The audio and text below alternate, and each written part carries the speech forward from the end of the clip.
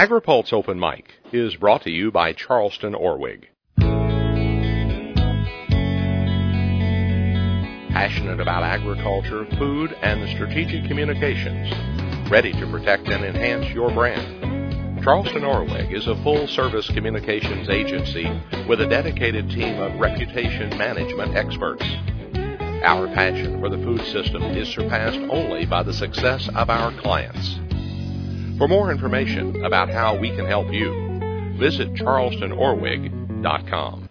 Alan Tracy, welcome to AgriPulse Open Mic. Thank you very much, Ken. Great to see you again. I want to jump into a number of things, from you and I going back to you being an Assistant Secretary of Agriculture in the 1980s under the Bloch and Reagan administration, and us traveling to China when U.S. Wheat opened an office and the Soybean Association opened an office. I guess there were 4 different offices open at that time. It's almost an entire lifetime ago that happened, but literally everything we have today seems to have built on that. Indeed. We actually got the word when you and I were in the airplane on our way there that China had authorized those first offices of U.S. cooperators in China, and we actually established ours. It still took a while, so it was 83 before we actually had the office in place, and we've had it continuously there ever since. And at times in that time period, China was a major buyer of wheat, but they're also the largest producer of wheat in the world, largest consumer. And there were some time periods where they were self-sufficient or even exporting some. So it's interesting that finally, this year again, they are our largest customer of wheat, coming out of almost nowhere last year. I think last year they bought 300,000 tons. This year it's 4.4 million tons, making them our number one customer for this marketing year. Can you draw anything from this? Because others are saying China wants to be independent again. They don't want to have relationships. They want to grow it themselves. But then on the other side of it, of what you're saying, it proves that they're willing to go buy it in the market if their consumers want it. Food security is a huge issue for them. You know, they have a very large population. They have some internal transportation problems, and even though they have a large local production, they want to be food secure. And they've always talked about self-sufficiency. But the tone of it has changed. Obviously, they're no longer self-sufficient in soybeans. You know, they import half the world's trade in soybeans. So they now are importing significant amounts of corn.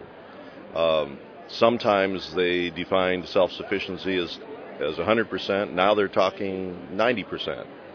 Frankly, if they were 90% self-sufficient in wheat, they'd still be the largest wheat buyer in the world.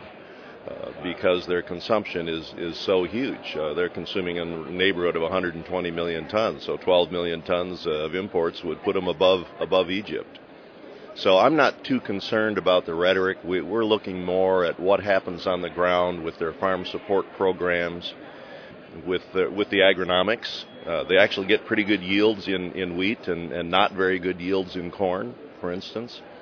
But they are trying to encourage corn production. They're very careful to try to ensure they have enough rice and enough wheat. You know, a lot of people think of China as a rice-eating country, and they do eat a little more rice than wheat, but not that much. And the northern plains, where Beijing is, and from there north, is traditional wheat-consuming country. So they have been a wheat consumer for centuries. Alan Tracy, sorting out what U.S. wheat does, I know that I see you in any kind of activity in the world markets. So how do you fund yourself to be a market development and wheat export program for the wheat growers of the United States? Certainly. We start with a base of voluntary funding from the state wheat commissions. There's 19 state wheat commissions currently that we just allocate our dues to them based on their production, their relative production. And that forms our base, and that pays for most of our domestic costs. We have 22 people in the United States, but we have 61 people outside of the United States in 15 offices around the world, more than any other cooperator. May I ask you, did you have some major impact when funding from the government dried up at the end of the last Farm Bill? Oh, absolutely, because we're so dependent. We use those farm programs, primarily for our overseas expenses, salary and office, of course, but also the programmatic work. And when the Farm Bill was suspended or ended last September 30, even though there was a continuing resolution soon thereafter, the programs weren't authorized. So we were left in quite a gap there. Fortunately, one of the programs, the Market Access Program, is based on a calendar year, so we had funding from that one through into January. But also, fortunately, we had some reserves. Our farmer growers have been quite responsible about, and our states have ponied up to make sure that we had the resources to bridge a gap like this. But it was starting to get dicey, and had it gone past April or May, we would have been facing serious problems on how to keep our offices open. Some things surprise us on who buys American wheat. Let's take the country of Brazil. I thought they were self-sufficient in everything and overflowing with all grains, but they buy wheat from the U.S.? Well, people tend to think of them most as one of our major exporters, the number 2 exporter of soybeans, which they are. They do grow some wheat, but most of their wheat they actually get from Argentina, right next door. Southern Brazil is some pretty good wheat country, but they're a big country. You know, they're half of South America's land area, half of South America's population, and they are normally the second or third largest wheat importer in the world. But because they have this arrangement with Argentina and Uruguay and Paraguay, the Mercosur agreement, they have 0 tariffs in between each other on most products, and that means that Argentine wheat right next door moves into there quite readily. And those of us who are not Mercosur members pay a 10% tariff. Well, that's a big difference, you know, when you add freight on top of it and then the tariff. So, but Argentina has been having a lot of problems, political problems. Their farmers are taxed very heavily. They have export taxes to help support the government, which fortunately for us are forbidden in our Constitution. So their wheat production has been going down. It's been safer for farmers to raise grass and cattle and ship a more valuable truckload at once whenever they want to, instead of everybody trying to get to the port with trucks at harvest time at once for wheat. So it's down quite a bit, and that has meant that Brazil has needed the wheat. They've recognized that. They, on a temporary basis, put their tariff down to 0, and they zoomed to our number 2 import customer this past year. They really like our hard red winter wheat. Always have. We always ship them some soft red winter into the northeast part of Brazil, which is actually, freight is about equal there for us versus Argentina, oddly enough. But they've become a big customer, and it's going to happen again this year because the problems in Argentina have continued, including some weather problems. So we're looking for another big year with Brazil this year, which is quite a boon. Alan, as we look at total exports of U.S. wheat, you know, wheat has to contend with some people on their acreage of whether they plant another crop in this country, and price, I guess, is the relative factor. Are you seeing that there's demand worldwide for American wheat? Absolutely. You know, we're not the lowest cost producer in most cases. Right at this particular moment, we actually do have some of the cheapest wheat available for sale, just because Russia's pretty much out and Europe is trimmed down. A lot of the stocks, you know, we have supposedly a healthy world stock picture, but a lot of that's in China where it's not coming out. So the world is starting to look more to U.S. wheat as we get towards the end of this marketing year. Sort out something for me, if you would, on this biotech issue. I mean, there's 2 sides of it. One of them is, when will we start marketing biotech wheat? And the other one is, what happened this last year when this remnant of some of Monsanto's wheat years later popped up out in Oregon, Washington area? Sure. Well, we eventually will have biotech wheat. It makes sense that we take advantage of technology, and part of it is the reason you mentioned earlier that wheat has lost acreage in the U.S.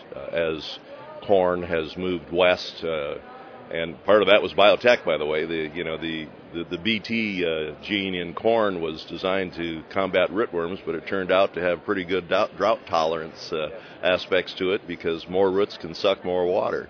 Soybeans have moved north, so yes, wheat has lost acreage, yet our production has stayed about stable. Yields have more or less offset that. We export about half of our wheat. It's a while yet before we'll have biotech wheat. The major tech companies pretty much all do have wheat programs now, wheat breeding programs, but they aren't spending the money like they spend in corn and soybeans. We've actually been encouraging them to spend more money because long term, I think wheat's their growth area. It's the largest single planted crop in the world. It has not quite the greatest volume, that's corn, but the greatest acreage and actually the greatest value crop, single crop in the world is wheat. I've heard theories that some of these companies might market biotech wheat in another country first before they market it in the U.S. Or it may not even be those countries. There's considerable research going on in China, and they've already had, I think, some accidental release of biotech rice in China. So when you get into the food crops, rice and wheat in particular, it gets that much more sensitive, and the market introduction problems are going to be daunting. But we're working on it, and for particularly sensitive markets like Japan or Korea, we're prepared to provide them with non-biotech wheat. Eventually it'll cost more, but that's the way we're going to have to deal with it. We'll eventually have two streams, and you actually do have that already in soybeans. You know, we ship non-biotech soybeans to Japan for tofu use, and it's a substantial amount, over 1 million tons a year, but they do pay for it.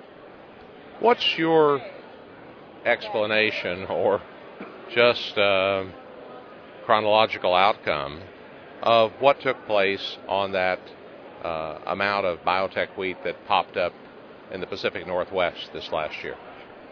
I really don't have an explanation for how that wheat got there. I don't think anybody does at this point. APHIS, the Animal and Plant Health Inspection Service at USDA, has undertaken a very extensive investigation there, and the results of that have not been announced. What is encouraging to us, since we have to deal with the market acceptance aspects, is that there's been a huge amount of testing, both of our marketed crop and of seed sources in the United States. Thousands and thousands of samples with not one single finding. So while we don't know why and how that in that one field, biotech wheat from old trials it probably that ended in 2004 in Oregon, how that showed up. Again, we do know that we can say with great confidence that there is no biotech wheat in the commercial channels of U.S. wheat, nor in the breeding stock that we have currently for the future. So that avoids the immediate marketing problem. We'll have to face it again, of course, when we do have biotech wheat and want to see those traits made available to our producers, and hopefully down the road consumer traits that will be valuable as well. Alan Tracy, thank you very much for being our guest on AgriPulse Open Mic. Okay, thanks so much, Ken. Great to see you again. AgriPulse Open Mic has been brought to you by Charleston Orwig. For more information about how we can help you, visit charlestonorwig.com. I'm Ken Root.